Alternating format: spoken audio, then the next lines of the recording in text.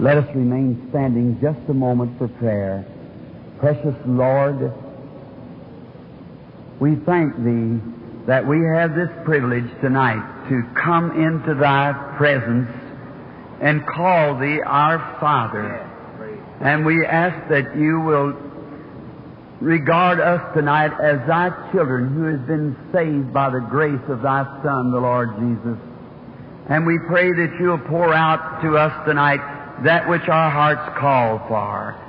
Mercy from God, for salvation of lost souls, and for restoration of the gifts to the church, and for divine healing for the sick and afflicted, and for joy for those who are sorrowing, and for mercy for those who are desiring so. And we'll praise Thee. In Jesus' name we ask it. Amen. And you be seated.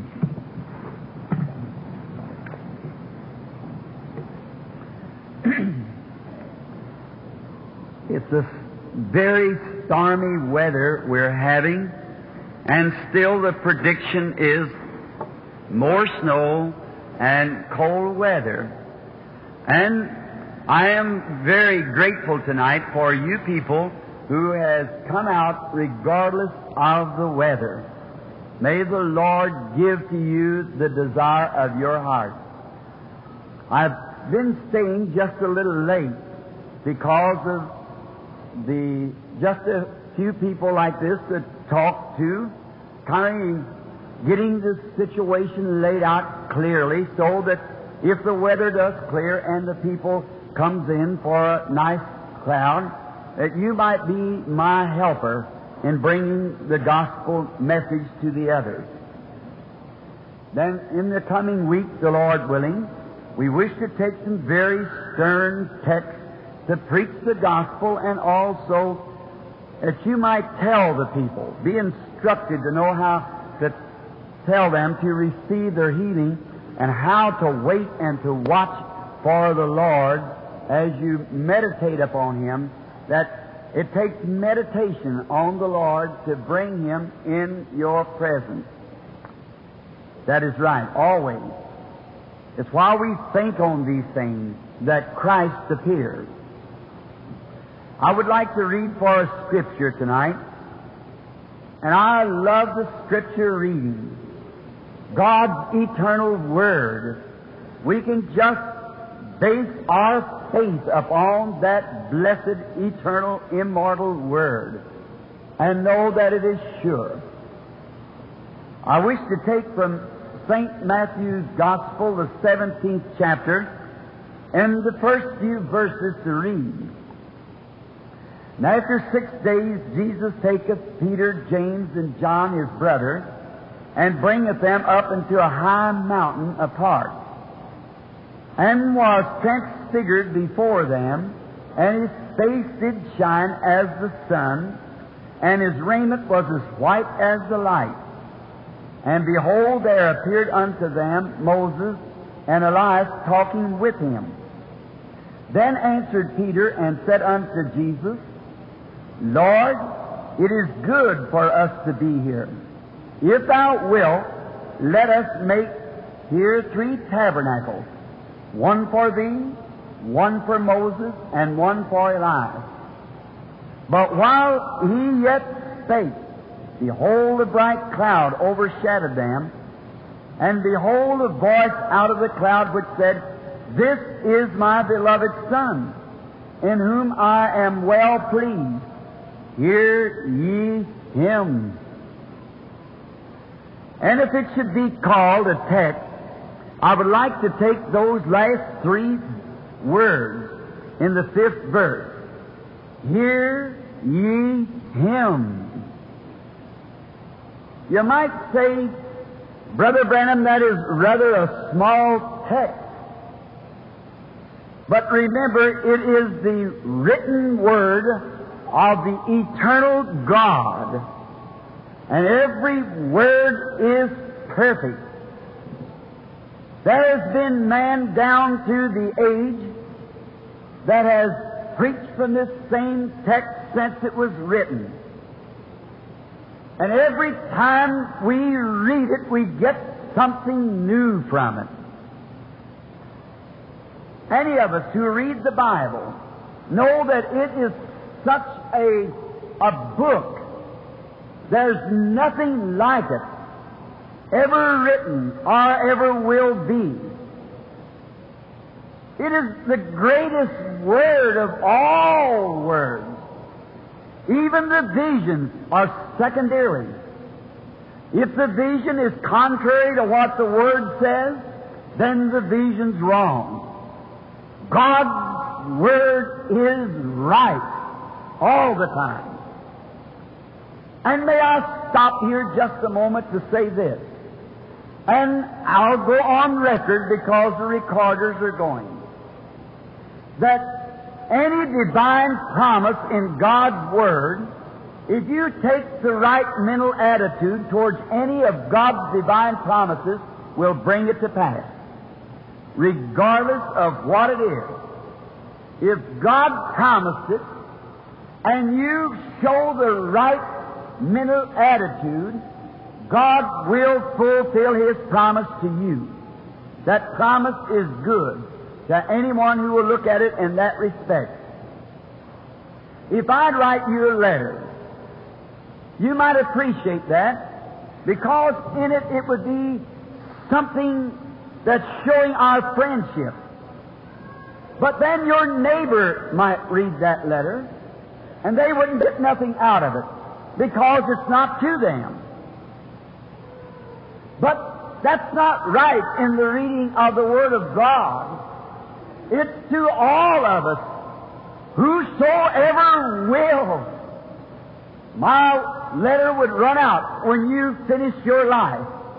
But man down through the ages has read God's eternal Word, and it's inspired them all through every age.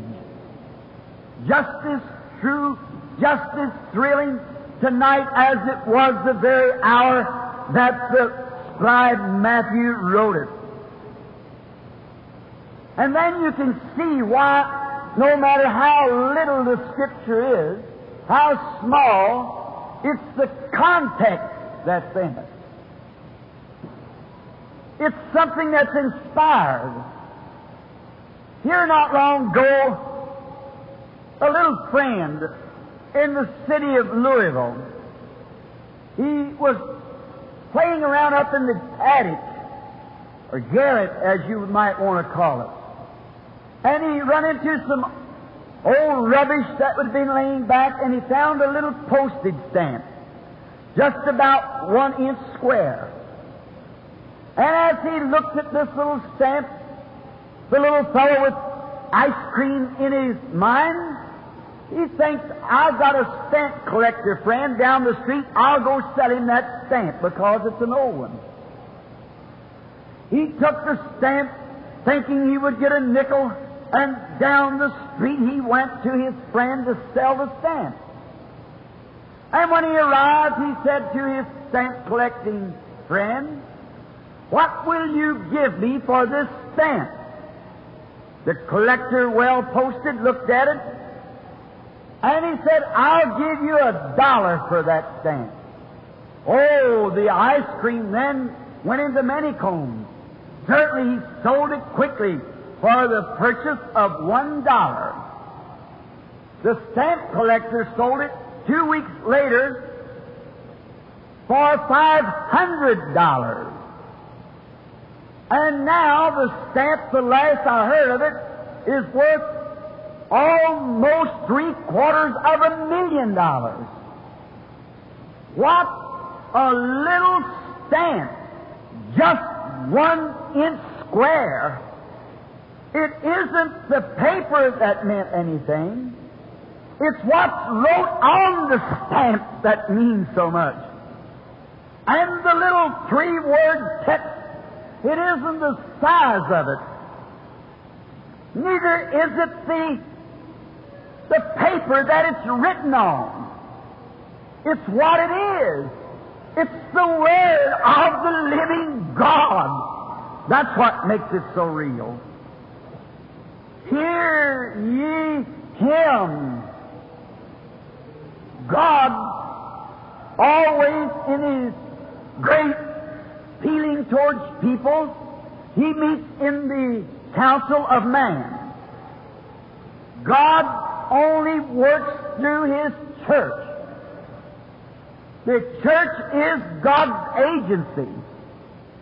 He said one place in the Gospels, I am the vine, ye are the branches.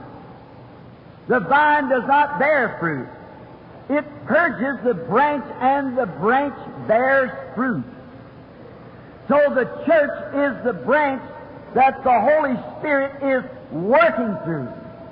He speaks through the pastor's lips. He works through his hands. And through divine gifts, he sets his body into emotions, led by the Holy Spirit, by emptying himself out and letting the Holy Spirit take control. He brings messages, he sees visions, and great things, no matter what it might be, that God has chosen him to do. If he'll yield to the Spirit, God will work through him, or any member of his church.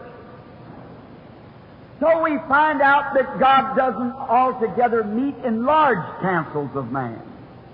One time he met with 500. He met once with 70.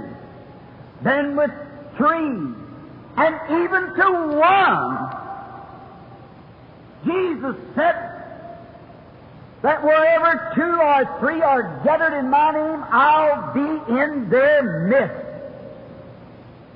That's one of the outstanding things that makes him God to me.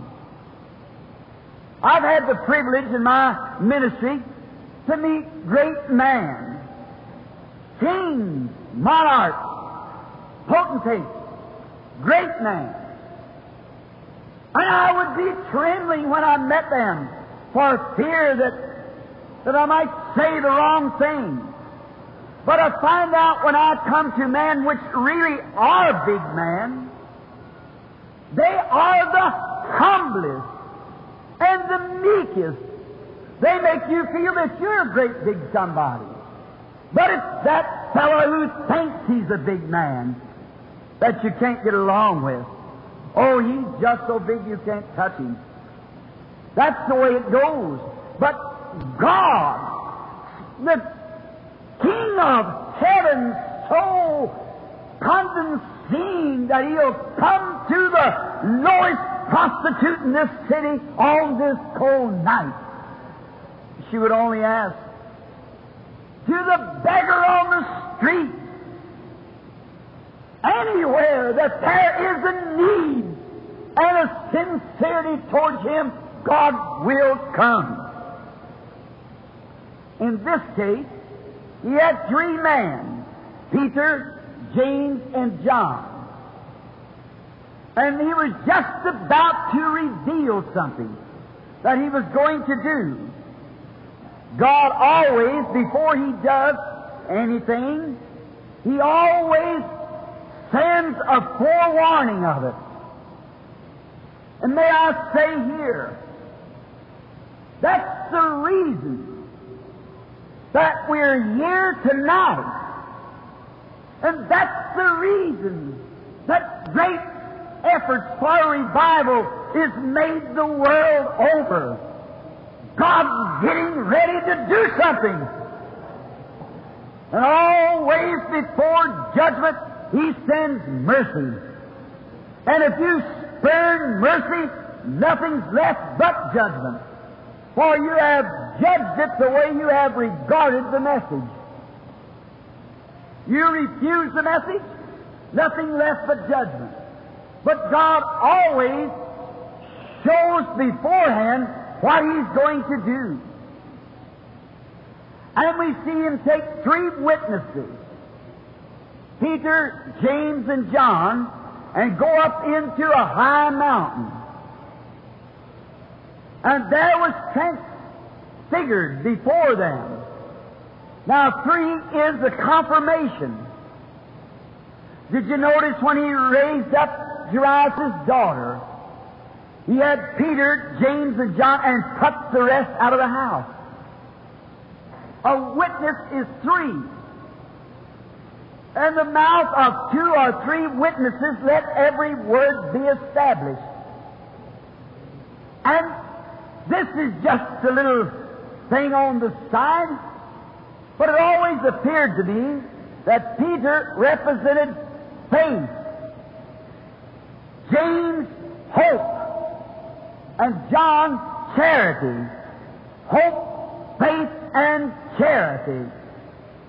God's earthly witness. And that is also wrapped in every ministry that comes from God. Faith, hope, and charity. Faith to perform His Word. Hope for the people, and love for all. Then not only that, but this event was so great that there's always something that goes on in heaven at the same time. There was three earthly beings, Peter, James, John. And from heaven come Moses, Elijah, and Jesus. And God the Father was looking upon the scene. Three heavenly witnesses, three earthly witnesses. God was going to do something. And it had to be witness in heaven, and it had to be witness on earth. What He was going to do. Oh, that must have been a great hour for those apostles. Peter later on called it the Holy Mountain. Now, it wasn't the Holy Mountain in so much that the mountain was holy. It was the Holy God on the mountain. It isn't the Holy Church. It's the Holy Spirit in the church. It isn't a holy man. It's the Holy Ghost in the man. Peter said the Holy Mount, where the Holy God descended, and they heard His voice. Notice now, I know in the presence tonight there's many clergymen, and I realize, my brethren, that most time ministers taking this text refer to it to the second coming of Jesus, the order, and that is true. But the entire Bible is so inspired that every phase of the Bible dovetails together. You could take this text and preach anything from it because it's a part of God's Word. Anything that goes in the Bible will hook with this. And tonight I want to take it from a little different standpoint. In the Old Testament we read of the placing or the adoption of a child. When a child was born into a family, that didn't make him yet an heir of all things. And I think that's where most people today make their mistake. I think that's where the Pentecostal people made a mistake, if you'll pardon the rude thing. That's where the Methodists made a mistake. The Lutherans. It's where we've all made a mistake. The Lutheran said the just shall live by faith. And if you just believe it, you've got it. No, that's different. Paul in Acts 19 said to those people, have you received the Holy Ghost since you have believed? So that lets that out.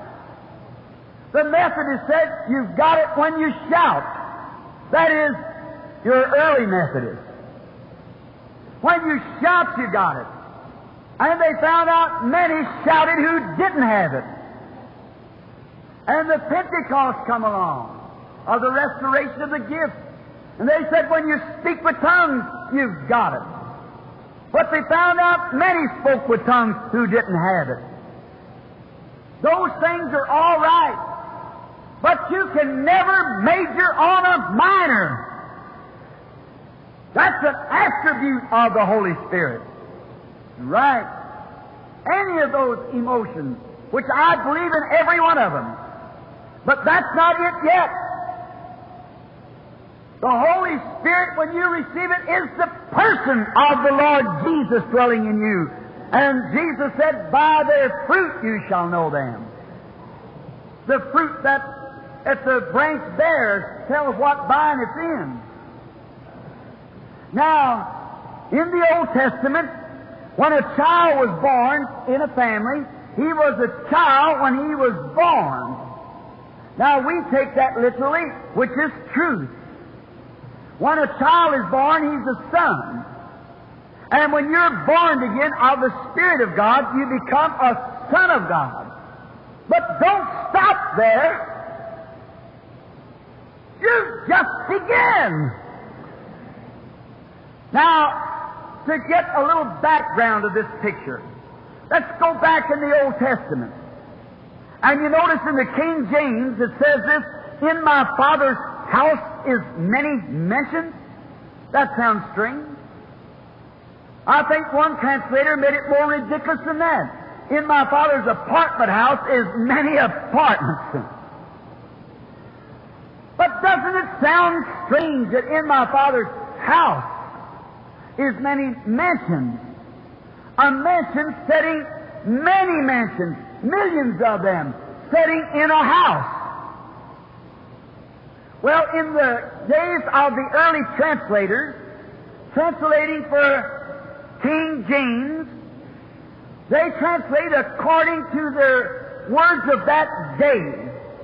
A king was considered a father. His domain was his house. And that's very scriptural. The right translation is this: in my Father's kingdom is many palaces. That's the right translation. Notice, but in my Father's house, in His domain, is many palaces. Now, in the Old Testament, when a child was born in a home, he was a son when he was born. Galatians teaches this, Paul in the book to the Galatians. He was a son when he was born. But yet that father having much business, many servants on the farm, and he wanted his child to be educated, and they didn't have public schools as we have today. So he hired a tutor or a teacher to raise up this child, to give him his education, and to report to the father how this child progressed. Now you could imagine what type of a person that the father would get to raise his child. And it is a very beautiful type of God and His church. After the church is born again and becoming the family of God, God sent us a teacher. And He selected the best teacher that there was. He is the Holy Spirit. God never intended to have all kinds of cardinals and bishops over us. They're a good man and have an office. But the Holy Spirit is God's teacher. He is sent to teach. And if the bishop or the teacher in the church is inspired by the Holy Spirit, then he's God's sent teacher. If he denies that, he's got a form of godliness, but denying the power thereof. And Timothy 3, it is written that it will be that way in this last days. But then the Father, He never hired a teacher that would be wishy-washy. One who would want to put as we would call it today, a feather in his hat. Say, oh, your child is doing fine, when he's not. The Father seen to it that He got a teacher that would be honest. And when the Father of our Spirit got a teacher for His church and for His children. He got an honest teacher, the Holy Spirit, who would bear record in the presence of God how His children was progressing. Now, what if this child was disobedient? How that teacher must have blushed when he come in the presence of the Father and would say to him, "Sir, your boy is very disobedient. Oh, he won't learn. He won't listen. I just can't do nothing with him." How the Father must feel in his heart of that child. And what do you think that the Holy Spirit feels when He comes before God the Father and say His church is all broke up? His children are separated by denominational barriers. How that they go to picture shows and stay home from church on Wednesday night to watch television. How that they smoke, they drink, they tell dirty jokes and act like the rest of the world. That's the very message that the Holy Spirit has to bring to the Father. Because that's the condition of the church today. Now, do not be critical, and do not think that I'm trying to scold you. I'm only trying to tell you the truth. Look at the condition of the church today. The Word will be read that Jesus' last commission, "Go into the world, these signs shall follow them that believe." And the church bypasses that. The healing of the body, the gifts of the Spirit, a pure and holy life. I don't mean to be rude now. Your pastors are here to preach this gospel. But if they don't do it, I want you to hear it this time of this part. It's a wrong thing for a woman to cut her hair. The Bible said so. And she disgraces her husband when she does it. And the church used to not do that, but today, because the pulpit is weak, they do it. And women wear these little bitty clothes that look like a man's clothes. Slacks or something they call them. Did you know the Bible said that's a filthy and an abomination in God's sight? What's the Holy Spirit think when He brings that before God the Father? The way the daughters of the church is doing. And women, in the summertime, get out with little bitty short clothes on that they oughtn't to even appear before their husband in, and mow the yards and walk up and down the streets with those little clothes on. And mean to tell me the Holy Spirit is in there? By their fruit you shall know them. You think I'm burning the women up? I want to tell you men something. Any man that'll let his wife do that and smoke cigarettes, it shows what the man's made out of. That's right. And you're a servant of God. You're the boss of the house. Oh, I don't mean to be scolding, but brother, each of you, I'm to stand shoulder to shoulder in the presence of Christ someday. That's what the Bible teaches. And if I fail to tell you, then I'd rather have you a little angry with me now than to point your finger in my face at that day and say, if you'd have told me, I would have corrected it. But it'd be too late then. I know I'd better get away from that. But that's the thing that the Holy Spirit has to bring to the Father. And in the great church, beautiful, all the way from the littlest church all to the highest church, you find this: the days of miracles is past. There's no such a thing as these prophetic gifts anymore in the church. That was for the apostles.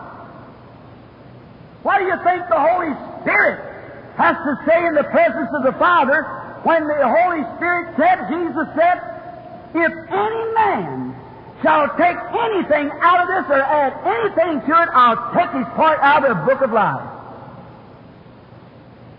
What does the Holy Spirit think when He has to bring such a message as that before the Father? Of His children. Oh, certainly you cannot inherit anything that way. And when a meeting comes and the Spirit of God begins to work, we know that there's faults. I know there's mental illusions. I know there's all kinds of illusions. Because the Bible said there would be. But where the church is laid down, it ought to have the church taught and set up in such a way that it would know the right from wrong. See where we're at? Then the Holy Spirit has to bring that type of a message to the Father. Oh my! What must He say? Certainly, if that boy or any teacher knows in the Bible that if that boy wasn't an obedient child, yet he was a son, he never inherited anything. Any Bible reader knows that. Read Ephesians, 1st chapter, the 5th verse. God predestinated us unto the children of God by the adoption of Jesus Christ. Adopting and placing a son. But now let's change the picture. And perhaps what if this child is an obedient child? Oh, they just are at the Father's business. Does just the same thing the Father does. Does the things that's pleasing as Jesus said He did. Then what does the tutor say, or the teacher, in the presence of the Father? Oh, how he must swell his chest out, the teacher, and walk up in the presence of the Father and say, oh, sir, your boy, excuse the expressions, I hope you won't think I'm sacrilegious, but he'd say he's just a chip off the old block. He's just exactly like you. He believes just the same thing that you wrote. He teaches everything just as you wrote it. He believes that you're the great I am, and he knows that he's an offspring of yours, and therefore he stands for you gallantly. How the Father must say, that's my boy. What a wonderful thing that would be. That's what God wants us to be. The obedience. Then what happened in that case? If that child was disobedient, that yet he was a son. I'm not saying that you won't be saved. If you're born again, you've got salvation. You've got eternal life. You'll go to heaven. But what you're missing here, if you're disobedient, God might have to take you early. Many things might happen. You'll always be a crippled church. Division. I belong to this. I belong to that. I'd like for the whole church to say, I belong to Christ. Certainly, your denominations are all right if you just don't draw offense. The pastor's for all the sheep. All denominations. It's God's church. Christ's body. Now, if this child was obedient, there was a ceremony being made when the child become matured. They take him out in a public place. Listen close, don't miss this. Watch the Scripture. They taken the child out into a public place, placed a robe upon him, a royal robe, and they had a ceremony. And it was the ceremony of adoption. The child that had been born into the family become placed by adoption in the family, and after that, that boy's name was just as good on a check as his daddy's was. He was everything. He could take out, he could put up, he could fire, he could hire, he could do whatever he pleased to do. Because the ceremony of adoption had been made upon His Son, and He was clothed and was set in order. Now there's where the church ought to be today. Jesus said, "These things that I do shall you do also. Ask anything in my name, I'll do it." Why are we scared of that? What's the matter? If Christ has clothed us with the Holy Spirit and been adopted into the family after being born again and then baptized into the body by the Holy Spirit, if it's a true witness of God, ask what you will and it'll be done for you. Then we sit like, say, "Oh, well, that was something else." Have you received the false spirit? Do you act yet with the things of the world as we spoke of this afternoon? Do you still love them? Are they in your heart? Have you not been a separated person? Then maybe you haven't been adopted.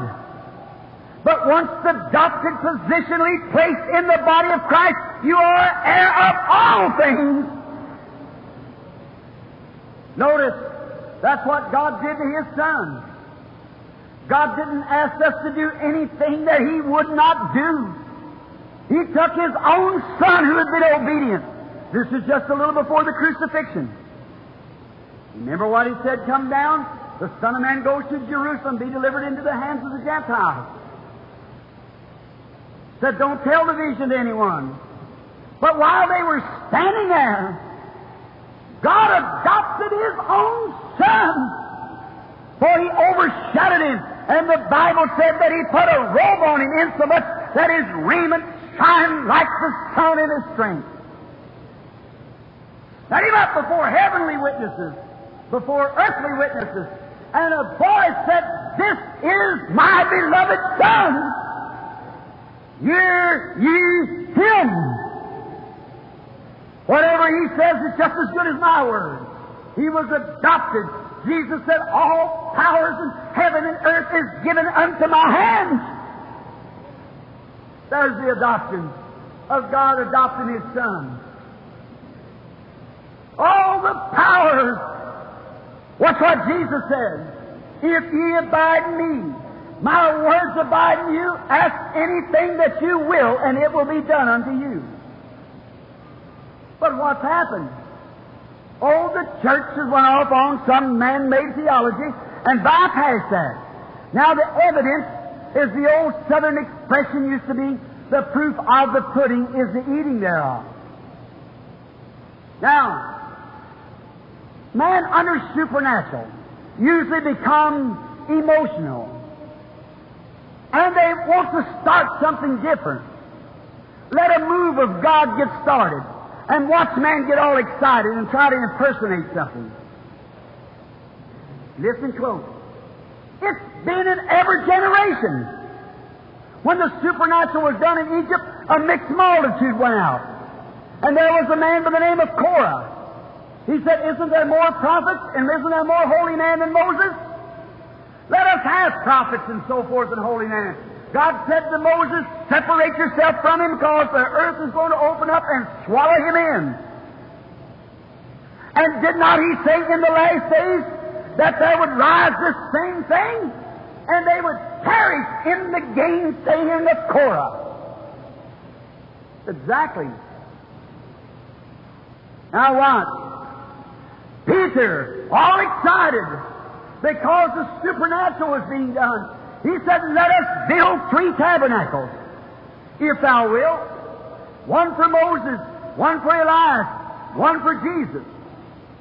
Now he said this, "Oh, this is going to be a great move. Let's build a tabernacle here for everybody that wants to worship with Moses." Moses represented the law. And there is no salvation in the law. There's no legal thing that you can do that will merit your salvation.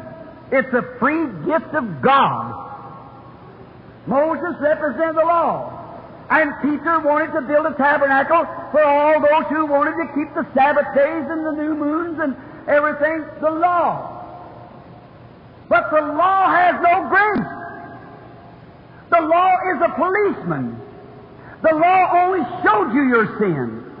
The law only told you you were a condemned sinner. But it had no remedy for you. It can put you in jail, but it can't take you out. Who wants that? Not me. I don't want the law. It only tells me I'm a sinner and points to me the accusing finger that I have sinned, and death is the penalty of sin. Moses with his law, and Peter wanted people to have that kind of a church. Then the next he wanted to build a tabernacle unto Elisha. And Elijah represented the sternness of God, or the justice of God. You remember him up on the mountain? God set him up there. And the king said, go up and get him with 50 men.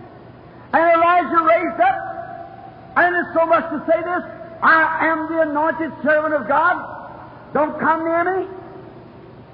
And if you do, something will happen. Oh, he said, we got orders from the king, you fanatic. We'll get you anyhow. And they started. And Elijah said, if I be a man of God, let fire fall from heaven and consume you. And fire fell and consumed them. Justice. What they deserve. I don't want that. So the king said, oh, perhaps there's a storm going over. Just some natural element happened because them days are gone. Let's send another 50. So another 50 come, and Elijah said, if I be a man of God, let fire fall from heaven and consume you. And then fire fell and consumed them. He kind of got weary of sending 50s. God still lives. In every generation, He's still God. But that's justice. I don't want the law. It puts me in prison. I don't want justice. Listen, friend, I don't want justice. I want mercy, not justice.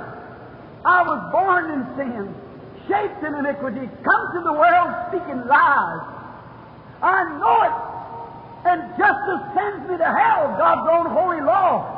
Justice sends me to hell for being a sinner. I don't want the law to point it to me. I don't want justice. I want mercy.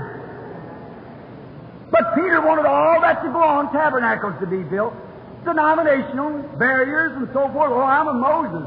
I'm of Elijah. So I want you to listen now just a minute. Before it even got from his mouth, blessed be the name of the Lord. There was a voice came from heaven and said, this is my beloved Son, hear ye him. What did he represent? Mercy, salvation, justification, divine healing.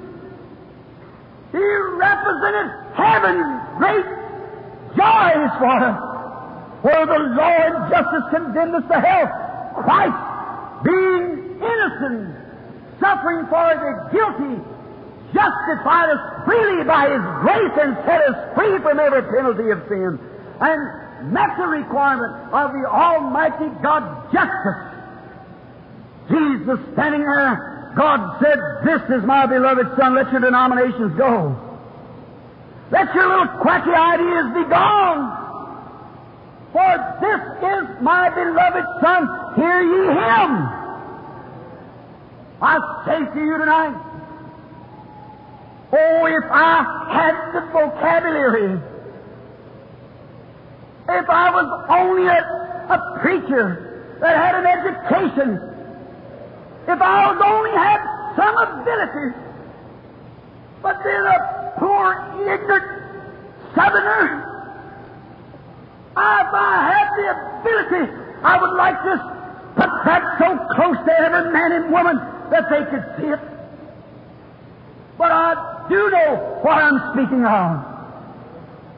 I might not know the book too well, but I know the author real well.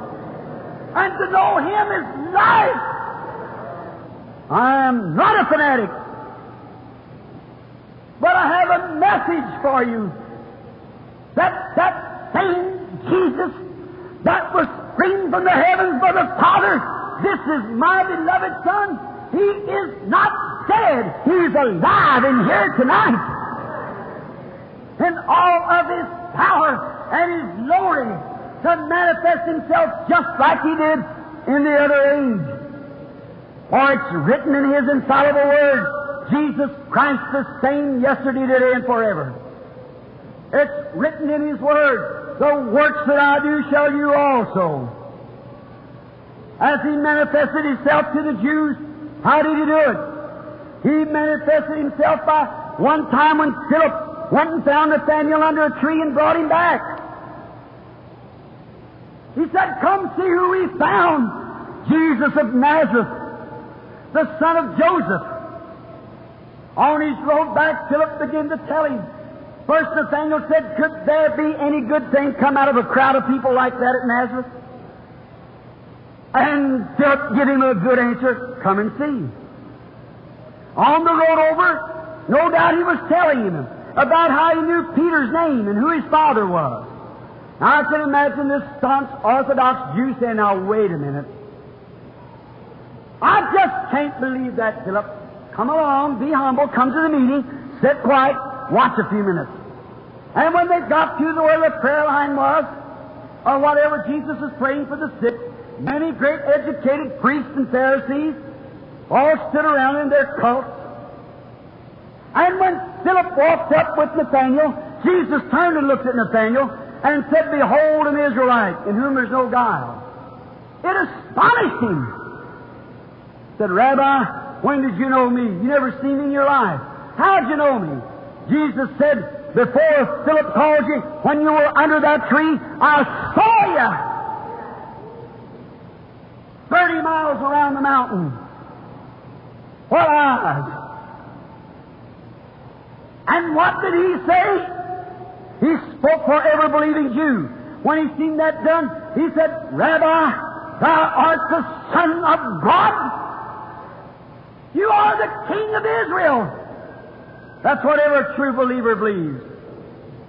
And when He said that, He said, "Because I told you these things you believe, you shall see greater than this," because he was a believer.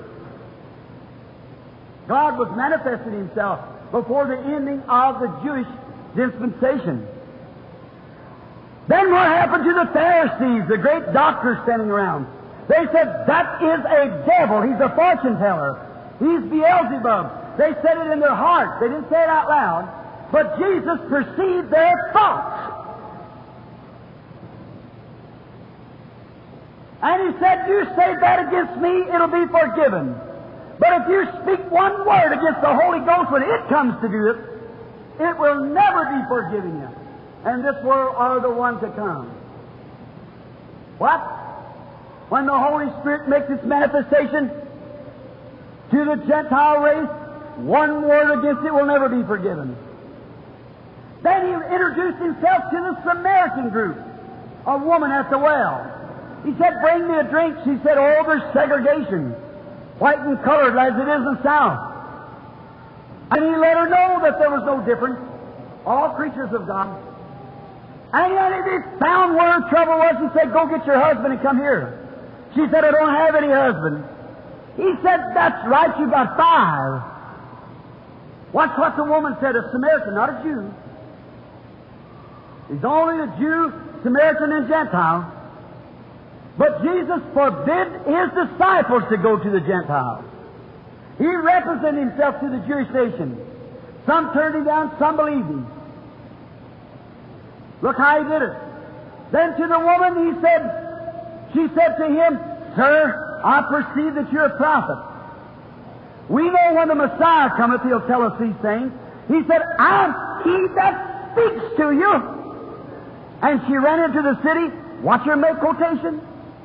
And she said, "Come see a man that told me the things that I've done." Isn't that the Messiah? Isn't that the sign of the Messiah? Sure. Then He done that to the Jewish to represent Himself. He did it to the Samaritan to represent Himself. But not one time was it done to the Gentile. For this is the day of the Gentile. It's the ending now. That's why He said, when the Holy Ghost has come and does the same thing. Now, if Jesus manifested Himself to the Jew in that manner, and to the Samaritan in that manner, He's obligated to His Word to manifest Himself to the Gentile that way. For we all know we're at the end. Then what did happen? 90% said he had an evil spirit doing that, or some kind of a makeup. And as it was then, so is it now. There was 1,000 times more believed John's message than it did his message, and counting the time. Now, what's the world waiting for today? Is to see the display of Jesus Christ. What is the true believer waiting for today? To see Jesus Christ. And the voice saying, "This is my beloved Son, hear ye Him." What's the world dying for today? Not a new denomination. Not a new bishop over the church. Not a new mayor in the city. Not some new building or a school of ethics. What's it waiting for?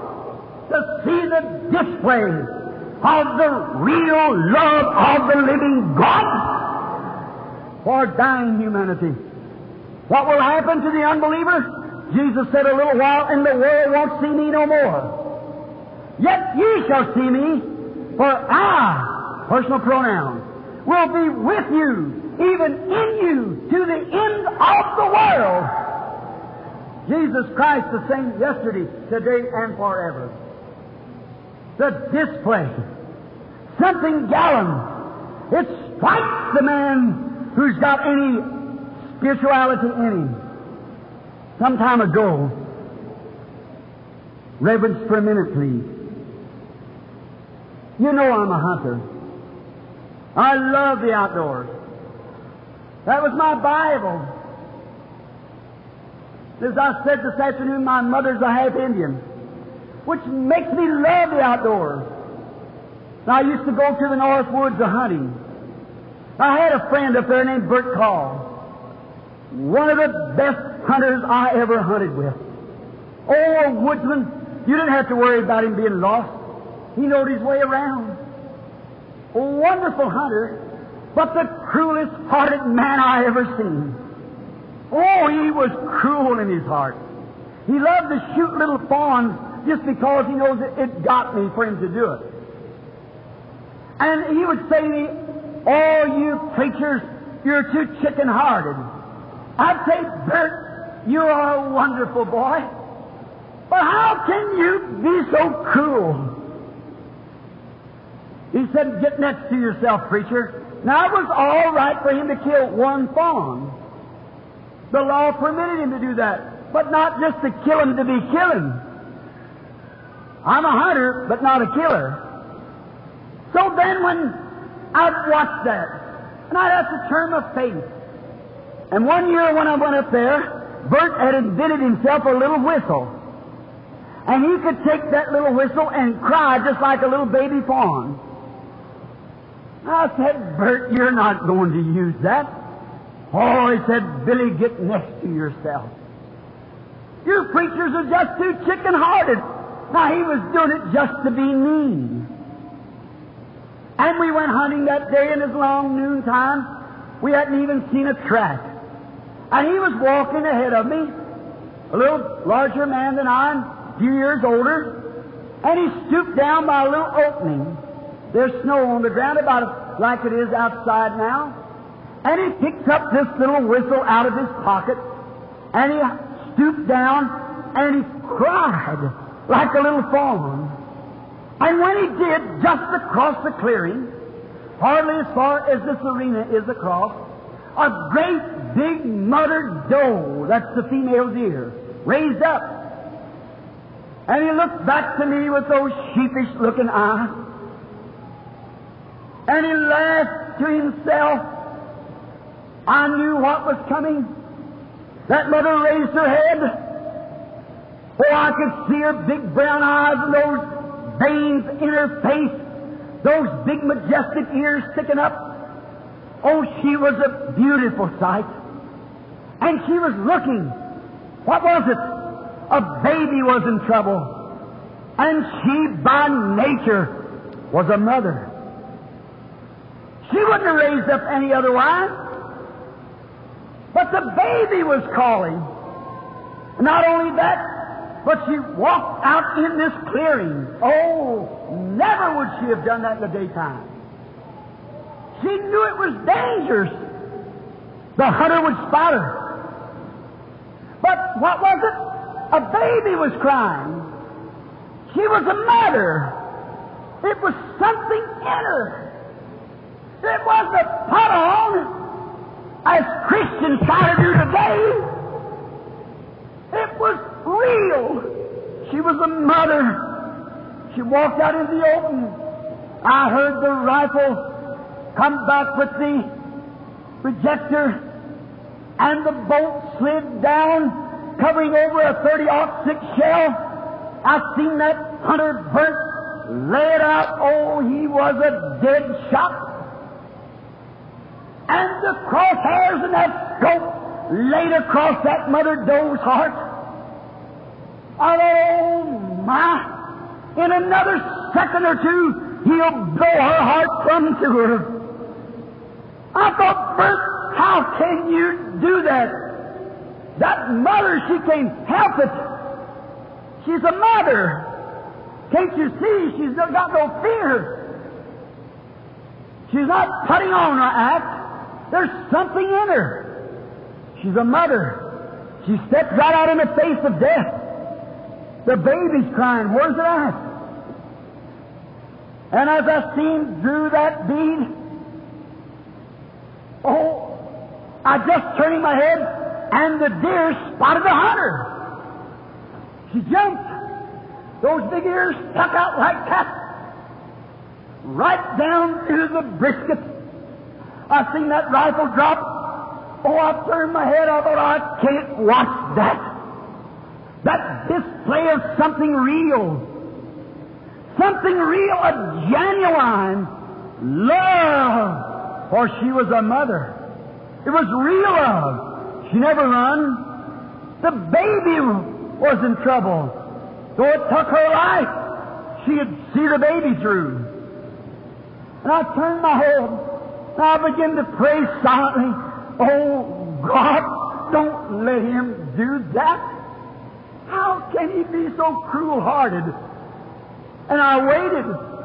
The gun never fired. I waited a little longer. The gun never fired. And when I turned, the gun was going like this. He turned and looked at me. He threw the gun on the ground and grabbed me by the legs. He said, Billy, I've had enough of it.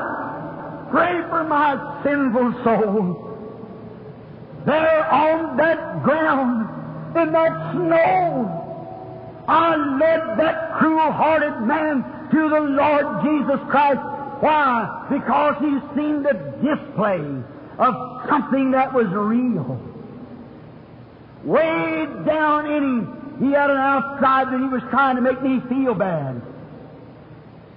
But inside down there, it was hungering for something real. And when he saw the display of real mother love, he surrendered himself to Christ. Friend tonight, and Christian tonight, and believer tonight, what the world's waiting for. Not the whole world over, not everybody in the world, but the real believer is waiting to see God display Himself in a genuine act of the Holy Spirit. It'll cause man to be drawn to Him. Let us bow our heads just a moment for prayer, if the sister will go there. Merciful God, who raised up the Lord Jesus on the third day, and He gave the commission. You said before that, this is my beloved Son, hear ye Him. He said, "Go ye into all the world and preach the gospel. These signs will follow them that believe. The works that I do shall you also. I'll be with you to the end of the world, healing the sick, performing miracles, great signs and wonders in the display of His resurrection." May He demonstrate to us tonight as the mother dear, and may people tonight who are in here, may be covered up under some church cloak. May they see His presence.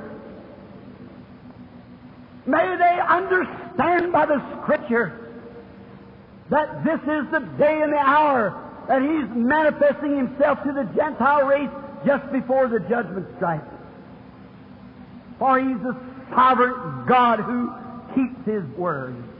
Open blinded eyes to see truth. And we pray that You'll speak to the heart of the sinner just now and give to them salvation instead of condemnation by the law and by justice. May they find that Jesus Christ met the justice of God and He required death, and He died the innocent for the guilty that we could be free. May they come in simple believing as we wait. I wonder, while you have your head bowed, your eyes closed, is there a person, sinner, outside of Christ? Maybe you're a church member, that doesn't spell it. But you would like to have the real thing in you to display Jesus Christ to a dying world in the last days, and you know you haven't got it. Maybe you say, "Oh, I'm a Christian, I belong to church." That doesn't do a thing. That only makes you worse. For I'd rather be an infidel than a hypocrite. You say, "I'm not a hypocrite." If you go to church and pretend to be of Christ and do the things of the world, your own works tells what you are. You're ashamed of your testimony? Was that mother dear ashamed? No, there was something in her. She was a mother. She couldn't help it. Would you like that spirit in you? That would make you a real Christian. If you would you raise your hands while you have your heads bowed and say, "Brother Branham, pray for me. God bless you, lady. God bless you, sir. God bless you back there, sir. God bless you over here, lady. Up at the balcony. God bless you. Somebody else. God bless you, lady. God bless you, sir. And you, lady. And you back there. Another. Let the Holy Spirit now convict your heart, friend. God bless this young girl sitting here. Just raise your hands now. It'll mean a lot to you. Just raise your hand. Maybe you're a church member. I'm saying if you're not born again, you're lost. Will you receive Christ now as your Savior? Say, "I want to have that kind of a spirit in me, Brother Branham, that I can display Christ's love. Although I've belonged to church a long time, but I've never had that experience. I want something in me that makes me genuine." Will you raise your hand, some of those who haven't? Just now while we were waiting? God bless you. Bless this little lad. Bless the lady here. Back in the back. That's good. All right. While dozens of hands have been up, realizing that you're wrong, God is with you, or you would never raise your hand. Now I wonder if you that raised your hand would just stand for a moment for a word of prayer. Let everybody keep their head bowed. Just stand up to your feet just a moment for a word of prayer. If you really meant it, raise up now your feet. That's right. That's right. Just getting up everywhere, all over the place. Stand up just a moment for a word of prayer. If you witness me before man, him will I witness before the Father. It's nothing to be ashamed of. If you're ashamed of me here, I'll be ashamed of you before the Father and the holy angels. And let me say this as His servant, Jesus Christ is here. If He don't manifest Himself tonight in the same measure He did when He was here on earth, I'm a false prophet. And I'm found a false witness. But if He does, I've told the truth, and God wrote the right thing, and this is the Word of God who declares it will be. Would there be another before we pray? stand to your feet. I don't want you to join any church. You join the church you want to. I want you to accept Christ and be real in your heart. Real, let the Holy Spirit, while it's here, speak to you. If you're a member of a church, go back to your own church. That's all right. We just want you to be a Christian, really, in your heart. While you remain standing, let us pray. I just confess all your faults just now, for He knows your weakness. Lord God, as our mind goes back just now to that hour when that hunter was convinced that there was something real in the world. He'd only seen the false. He'd only seen the put on. But he'd come in contact, being a hunter, with a wild animal, a creature of God who could displace something that was real. By the simple message of the gospel, these people tonight, before anything has been done, they're convinced by the presence of the Holy Spirit that they're wrong, and they're standing to accept it. Now, I can only quote your word. You said, He that heareth my word and believeth on Him that sent me has eternal life and shall never come to the judgment, but pass from death unto life. That's your own word, Lord.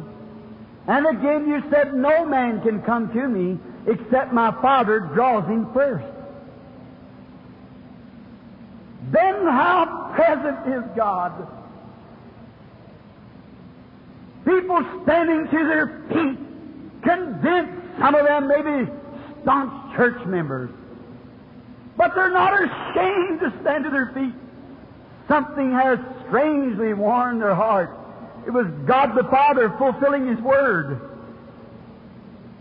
Jesus' Word being fulfilled, which said, no man can come except the Father draws him, and all the Father gives me, they're mine. No man can pluck them from my hand, and I'll raise them up at the last day. Here they are, Lord. The Word has been preached. The Holy Spirit has drawn. Men and women are on their feet as a testimony that they love you and believe you and want you to come in a deep, settled peace of their heart and make them gallant Christians. I present them to you now, Lord, as trophies of the grace of your Son, Jesus. And may you keep them and fill them with your Spirit, and may their life bear fruits of a real Christian, and in displaying such, may they win others. For we ask it in Jesus' name, amen. Now to those who are standing up, when they sit down, you who are next to them who are Christians, shake their hands and give them the right hand of fellowship. And the ministers might take them to their churches. And you can be seated now, you who were standing. And God give unto you that what you have desired. Oh, I love Him. Isn't He wonderful? I love to see that. Reach over and shake hands with them. That's right. If you're a real Christian, you want to do it. You want to show them, welcome to this great family. I see others getting up, reaching around, shaking hands. God bless you. That's right. That's right. You've done the right thing. Now, you must find yourself a good church, a place, a church of your choice, and there be a royal member of the family of Christ until death sets you free. That's right. It'll be a wonderful thing. God be with you and bless you. That's good. I like to see that. Even man going up and seeing others and shaking hands. What we need here in this city is an old-fashioned breaking up, tearing down, rebuilding. Oh, God grant it this coming week is my prayer. That churches and men and women can get their hearts together in this last great hour. God give me strength this week to bring the gospel messages as I believe He would have it done. Now, for the next few moments, if you'll just give me your undivided attention. It's my privilege to pray for sick people.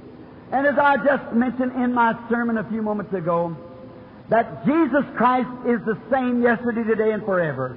If He is the same, He's obligated to act the same. If He's the same in principle. He's the same in power.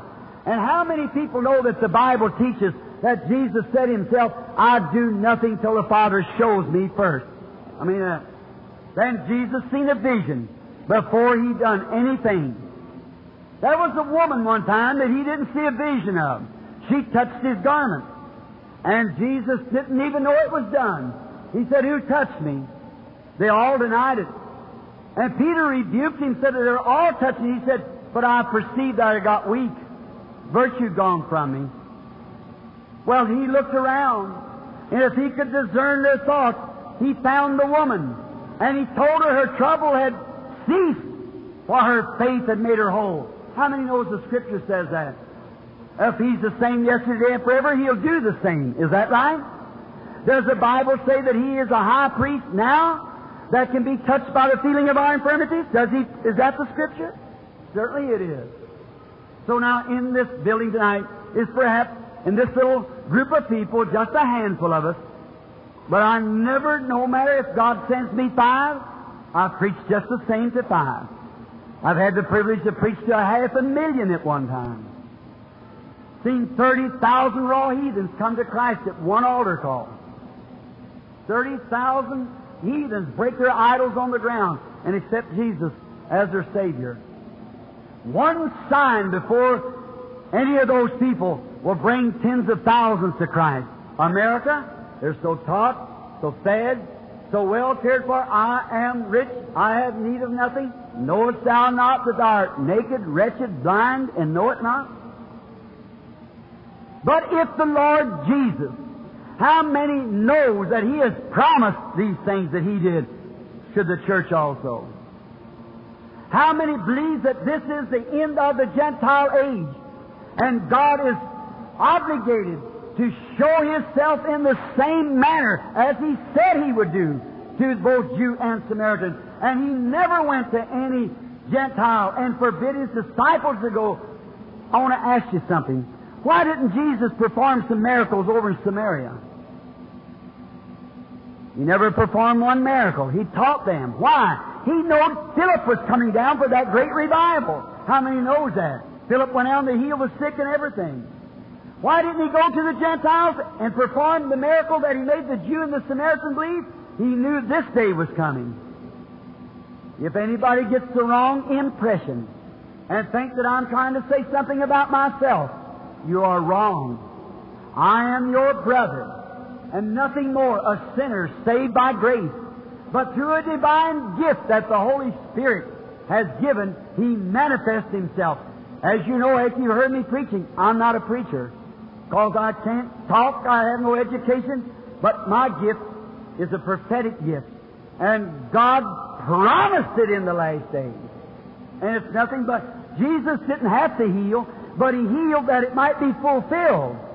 And these things are done not because God has to, but because it might be fulfilled. Now, we call the people to the platform. I cannot heal anyone. No other man can heal. No medicine can heal. No doctor can heal. No hospital can heal. I want to talk to the doctor that can heal. I want to talk to any man that can heal. He's wrong. If I broke my arm and run into a doctor's office and said, heal my hand right quick, Doc, I want to finish cranking my car, you'd say you need mental healing. He can set the bone, but God has to heal, for God is the only creator. A doctor can move an obstruction, appendix, or a tumor or something, but God has to heal. A doctor can pull a tooth. God has to stop the blood and develop cells. He's the only healer. You say, what about penicillin for a bad cold? That's like rat poison in the house. You got a bunch of rats, you put out some rat poison. They're eating up the house, holes in the house. Now the rat poison doesn't patch the holes, it kills the rats. And that's what penicillin does, kills the flu germs, and God has to develop the cells and life back again. He's the only healer. He said, Psalms 103:3, I'm the Lord who heals all your diseases.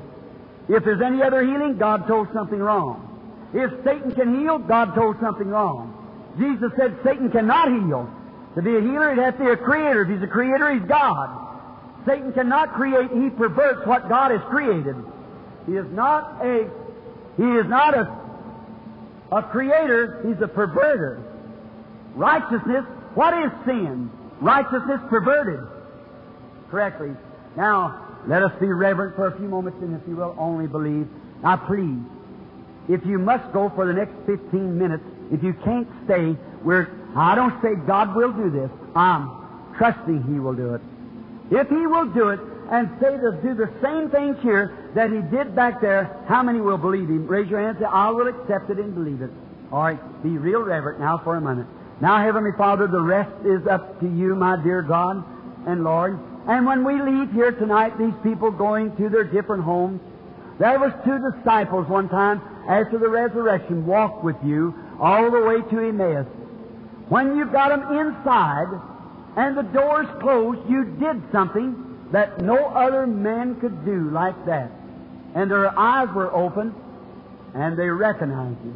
There may be many fine ministers, many fine church members who you've walked with and talked to, but never they have recognized Your omnipresence, Your manifestation of Your Word. Now, Lord, being that we're gathered in this building, let the Holy Spirit shroud them into a little inn and then open their eyes and do something here now tonight like You did before Your death, burial, and resurrection, that they might know assured that the Christian religion is the only true religion there is. Mohammed, Buddha, all the other false gods are false. But You are a real God, a living God, one who is raised from the dead and is alive forevermore, keeping Your promises in every generation. Grant it, Lord. Help Your unprofitable servant, and may I be yielded to the Holy Spirit. Yield Your church to receive it.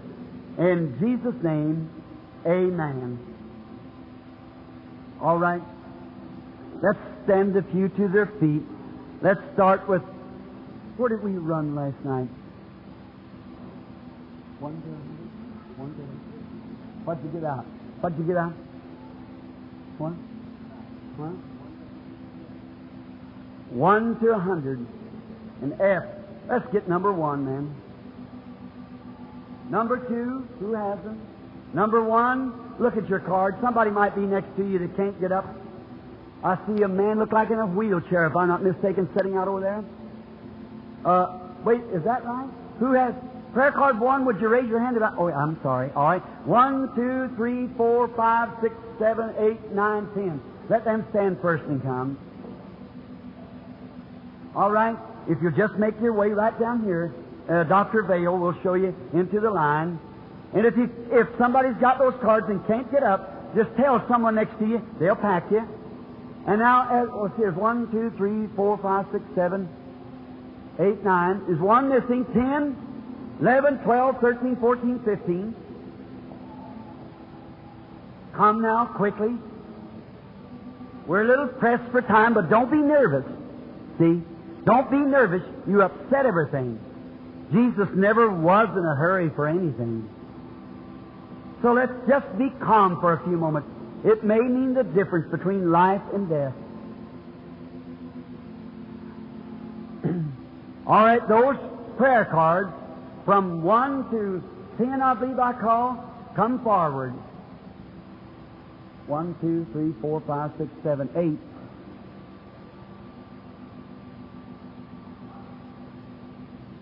Now, I will ask you with all that is within me, if you'll be reverent just a few moments. Just be seated, be quiet, just for a few moments. This is a time that no matter what I would say, if God doesn't back this up, then I'm wrong. Then His Word's wrong. And wouldn't you like to know whether Christianity is real or not? What if it's just a declaration of words? The Mohammedan can say the same thing. What if you say, oh, brother, like Dr. Morris Reedhead, when he talked to that Mohammedan, he said, looky here. He said, Mr. Reedhead, he said, Mohammedan's just as real to me as Christ is to you. Said, what could your resurrected Jesus, as you call Him, do for me anymore? Now, you know who Reedhead was? He was the president of the Sudan Missions, the largest in the world. And he said, what? This educated Mohammedan. said, what could your Jesus do for me any more than Muhammad could do? He said, well, Jesus is raised again. He said, has he? Said, prove it. You just know this country here. Wait till you get over on the foreign field. Said, prove it. He said, well, sure I can prove it. Said, he's in my heart. Said, Jesus lives in my heart. The Muhammad said, Muhammad's in my heart. Well, he said, we have happiness and joy because Jesus, he said, Mr. Reedhead, Mohammedan religion can produce just as much psychology as Christianity can. There you are.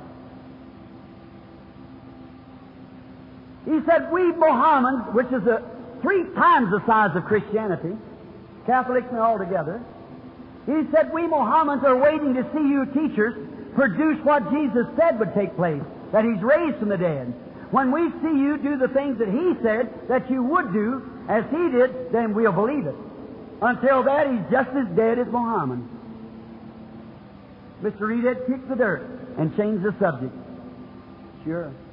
What else could he do? But when standing in Bombay with the Bible in one hand and the Koran in the other and 500,000 of them before us, I said, I challenge any Mohammedan to come and disprove this Bible. One of them's right and one's wrong. Muhammad's dead and Jesus is alive. And when Jesus proved Himself by giving a total blind man, when they seen those things taking place, I never know what's coming to the prayer line. When they seen those things taking place, the Ray Jaws and all of them sitting out there thought it was a telepathy. I knew by the Holy Spirit that's what they were saying. I asked them, why do you say that? Why do you think that? But after a while, a blind man come by, told him who he was. I couldn't even pronounce his name, had to spell it to him. That's right. I said, you're a beggar. You're a married man with 2 children. Right. I said, you're a worshiper of the sun. You've been blind 20 years. Right. They still said telepathy. But then I looked back. I seen something blue, and I looked. The man had his sight for the vision. Then all devils in hell couldn't stop it. No more the resurrection of that little boy in Norway, laying on the road dead. That was told 2 years before it would happen. Certainly. Tens of thousands of things. Why don't it get out? Why don't it? Just like it's been in all ages. It's not far to get out. He's calling the honest in heart. We'll talk more of it next week. Notice now. But when the vision come, and I said, the God of the creation, I was in the Jan temple today, and you told me that your religion was greater than any religion, then let the God who made the man give him his sight. How many here, I said, will accept it? If the God Creator that'll give the man his sight. I wouldn't have said that if a vision hadn't come. But I had known where I was standing. God's Word was spoke, it's true. There standing there in that total blind man. I said, will you serve the God that will serve you? Will He heal you? He said, yes. I said, what could you Mohammedans do for him now? Nothing. You could change his way of thinking. The Jains, the Buddha, and so forth, the same way. It's nothing but mass psychology. I said, we got the same thing in America. All the Methodists wants to make all the Baptists Methodists, and vice versa, and the Pentecostals wants them all to be Pentecostal. We got one God, but it's just mass psychology. That's the God that speaks the God. Right. And they all agreed that they would receive Him. I took the man to my arms and prayed a little simple prayer for him, and God restored his sight. And the mayor of the city of Bombay was sitting there. The man grabbed him, and thousands and thousands received Christ at one time. What's the matter? We failed to do what Jesus said. He said, go into all the world and preach the gospel. We've built churches, denominations, and schools. That's all right, but that's not what He said. He said, preach the gospel. The gospel is the power and demonstration of the resurrected Jesus. Paul said so. And that makes it. The Lord grant. Now, please, don't move around. Sit real quiet. How many out there doesn't have a prayer card? You won't be called in the line, but you believe Christ will heal you. Raise your hand. So I can just get it's just all everywhere. All right? You just believe. You just look towards heaven and say, Lord, I believe it with all my heart. And if we are the branch, He's the vine, He energizes the vine and will speak just like He did, or He isn't the same. Now, here's a woman standing here. We don't know each other as far as I know. How many in here that doesn't know me out there? Let's see your hands. Don't I know nothing of you? You in the prayer line, if you're a stranger to me, raise your hand. In the prayer line here, raise up your hand. You're a stranger. We've never met before. Here's our hands. Here's the Bible. We've never met before in our lives. If this woman's sick and wants healing, I couldn't heal her. The only thing, if Jesus is standing here, He could not heal her. How many know that? Certainly not. He's already done it. When He died, He did it. Now to you new babies in Christ who accept Christ a while ago, see if your God is real. For His Spirit is here now. And in the name of Jesus Christ, I take every spirit in here under the jurisdiction of the Holy Spirit, which is now anointed. I be reverent. One word might mean something. How you're aware that something's going on. Standing before me as a man wouldn't make you feel that way, because I'm just your brother. But there's something happening to you. In another dimension, I see you. If the Lord Jesus will tell me what your trouble is, as He did the woman at the well, you'll know whether it's the truth or not. And if it is the truth, will you believe it's Him that's doing it? May He grant it. My sincere prayer. You're suffering with an extremely nervous condition. That's right. That's right. Raise your hand. She could have had something else, but it said nervous condition. That's right. Do you believe? Now watch. Now while the anointing is here. And stop thinking that a stage show back there. God will put the disease upon you. It comes from her.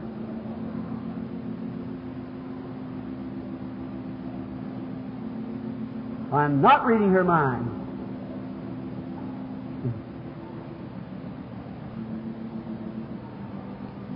Yes, I see you.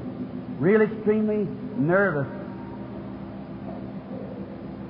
And you got a headache, kind of. It's a sinus condition. You got trouble in your side. You've had a appendicitis operation. You got skin cancer too. You believe that is the Spirit of God here? Then there's something got me anointed.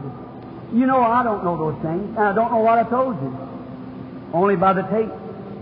You heard a voice speaking to you. It wasn't mine. It was something else, because I wouldn't know what to say. You believe it's His fulfilling His Word? Then come here just a minute. Jesus said these words. These signs shall follow them that believe. If they lay hands on the sick, they shall recover. You believe that? Let the church bow their heads. Eternal and blessed Father, in the name of the Lord Jesus, may everything that this woman has desired come to her now, for I ask it in His name. Amen. God bless you, lady. Go on your road rejoicing, being happy. We are strangers to each other. I never have seen you in my life.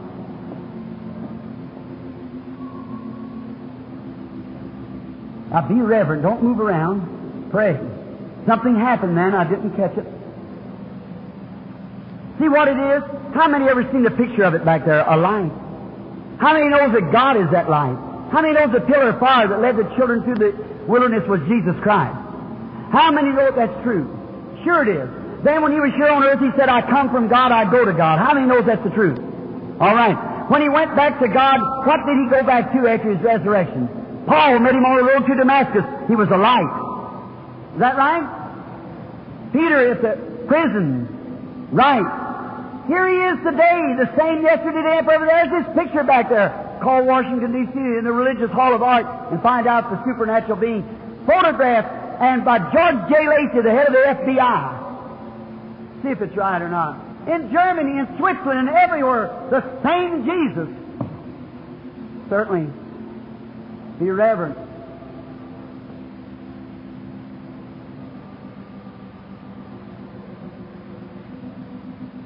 All right, lady.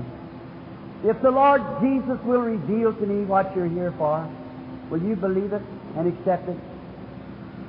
I want you, each one, to watch the expression on the people's face as they walk up. Oh, this glorious I've never seen the woman, but I want to ask you, isn't there kind of a sweet, humble feeling? It's that Holy Spirit. You say, I don't see it. I do. Paul saw the light, but no one with him saw it. It's here. Now see if the fruit bear record of it. If it's Jesus, He'll do the same that He did.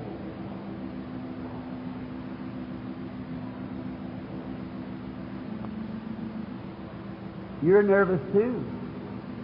Very nervous. And you have something that you've been tested, something over your arm. It's high blood pressure. That's correct. You got trouble with your legs.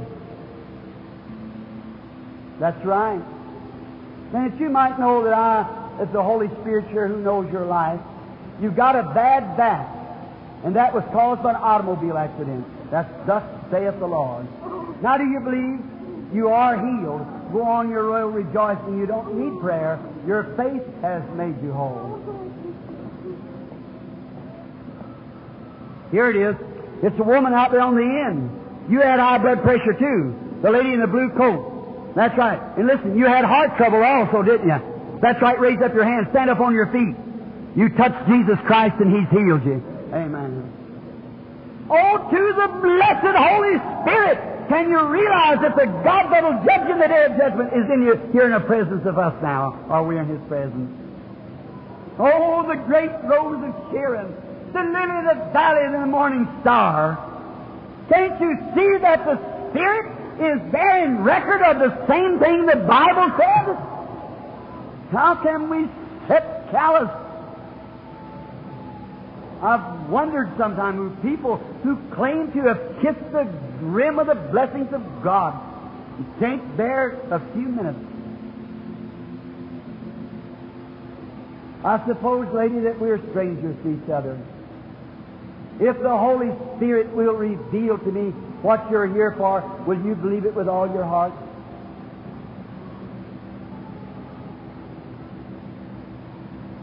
It's the light. I have to watch it as it goes. The people out there have faith, and they're just beginning to believe. You see, that's what makes it. I can only speak as it goes. Yes, you are suffering with the trouble, the rectal trouble, the fallen condition. That is right. Not only that, but there's a woman appears here. You're praying for her. There's two of them. They're your sisters. That's right. You're not from this city or this state. Looks to me like it's Minnesota. And where you're from is a great big building. It's got a lake by the side of it. A great big, great famous. It's Rochester. There's the Mayo Clinic. That is correct. Go home and find it the way you have believed, and it'll be just that way, in Jesus' name.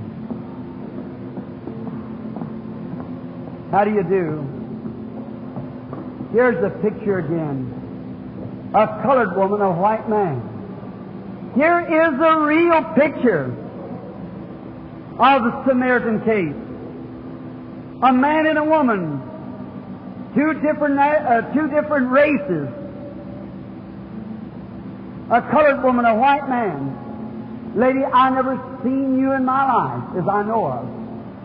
God knows that whether it's true or not. If I don't know you and you don't know me, raise your hand. Now, I want to ask you something. This woman and I, before God, we've never met before. And here we stand, a perfect picture of the Bible. Now, if Jesus is the same yesterday, today, and forever, if He will manifest Himself to you Gentiles, like He did to the Samaritan, how many Gentiles will believe it with all their heart? Let's see your hand. It'll settle it if He'll do it for this woman. These visions make weakness. You can see that. I want to talk to you just a moment, lady. You be the judge. If I told you you were sick and going to get well, you'd only have my word for it. But if God reveals something that's back in your life like He did to the woman at the well, You'll know whether that's the truth or not. You know where that happened.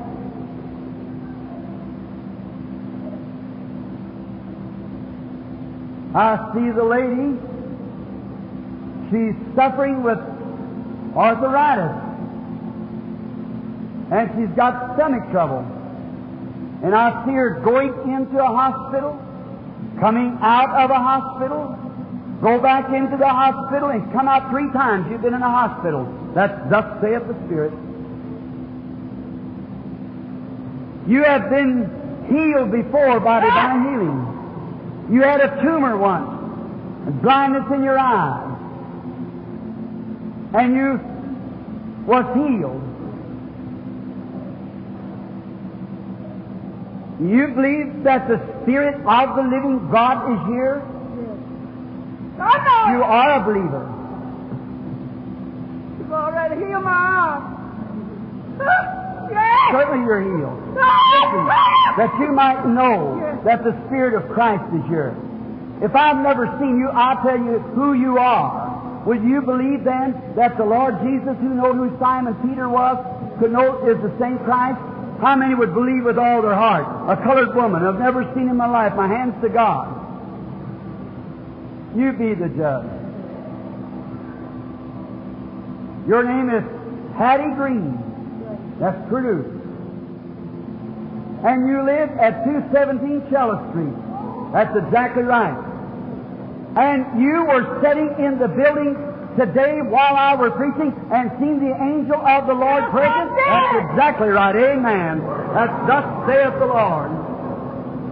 Go home. You're well, lady. Jesus Christ makes you well. Amen. Do you believe with all your heart?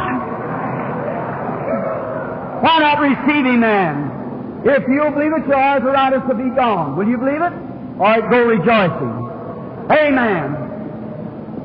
What about you in the audience? Will you believe it? Will you have faith in God? What's to hinder you from having faith in God?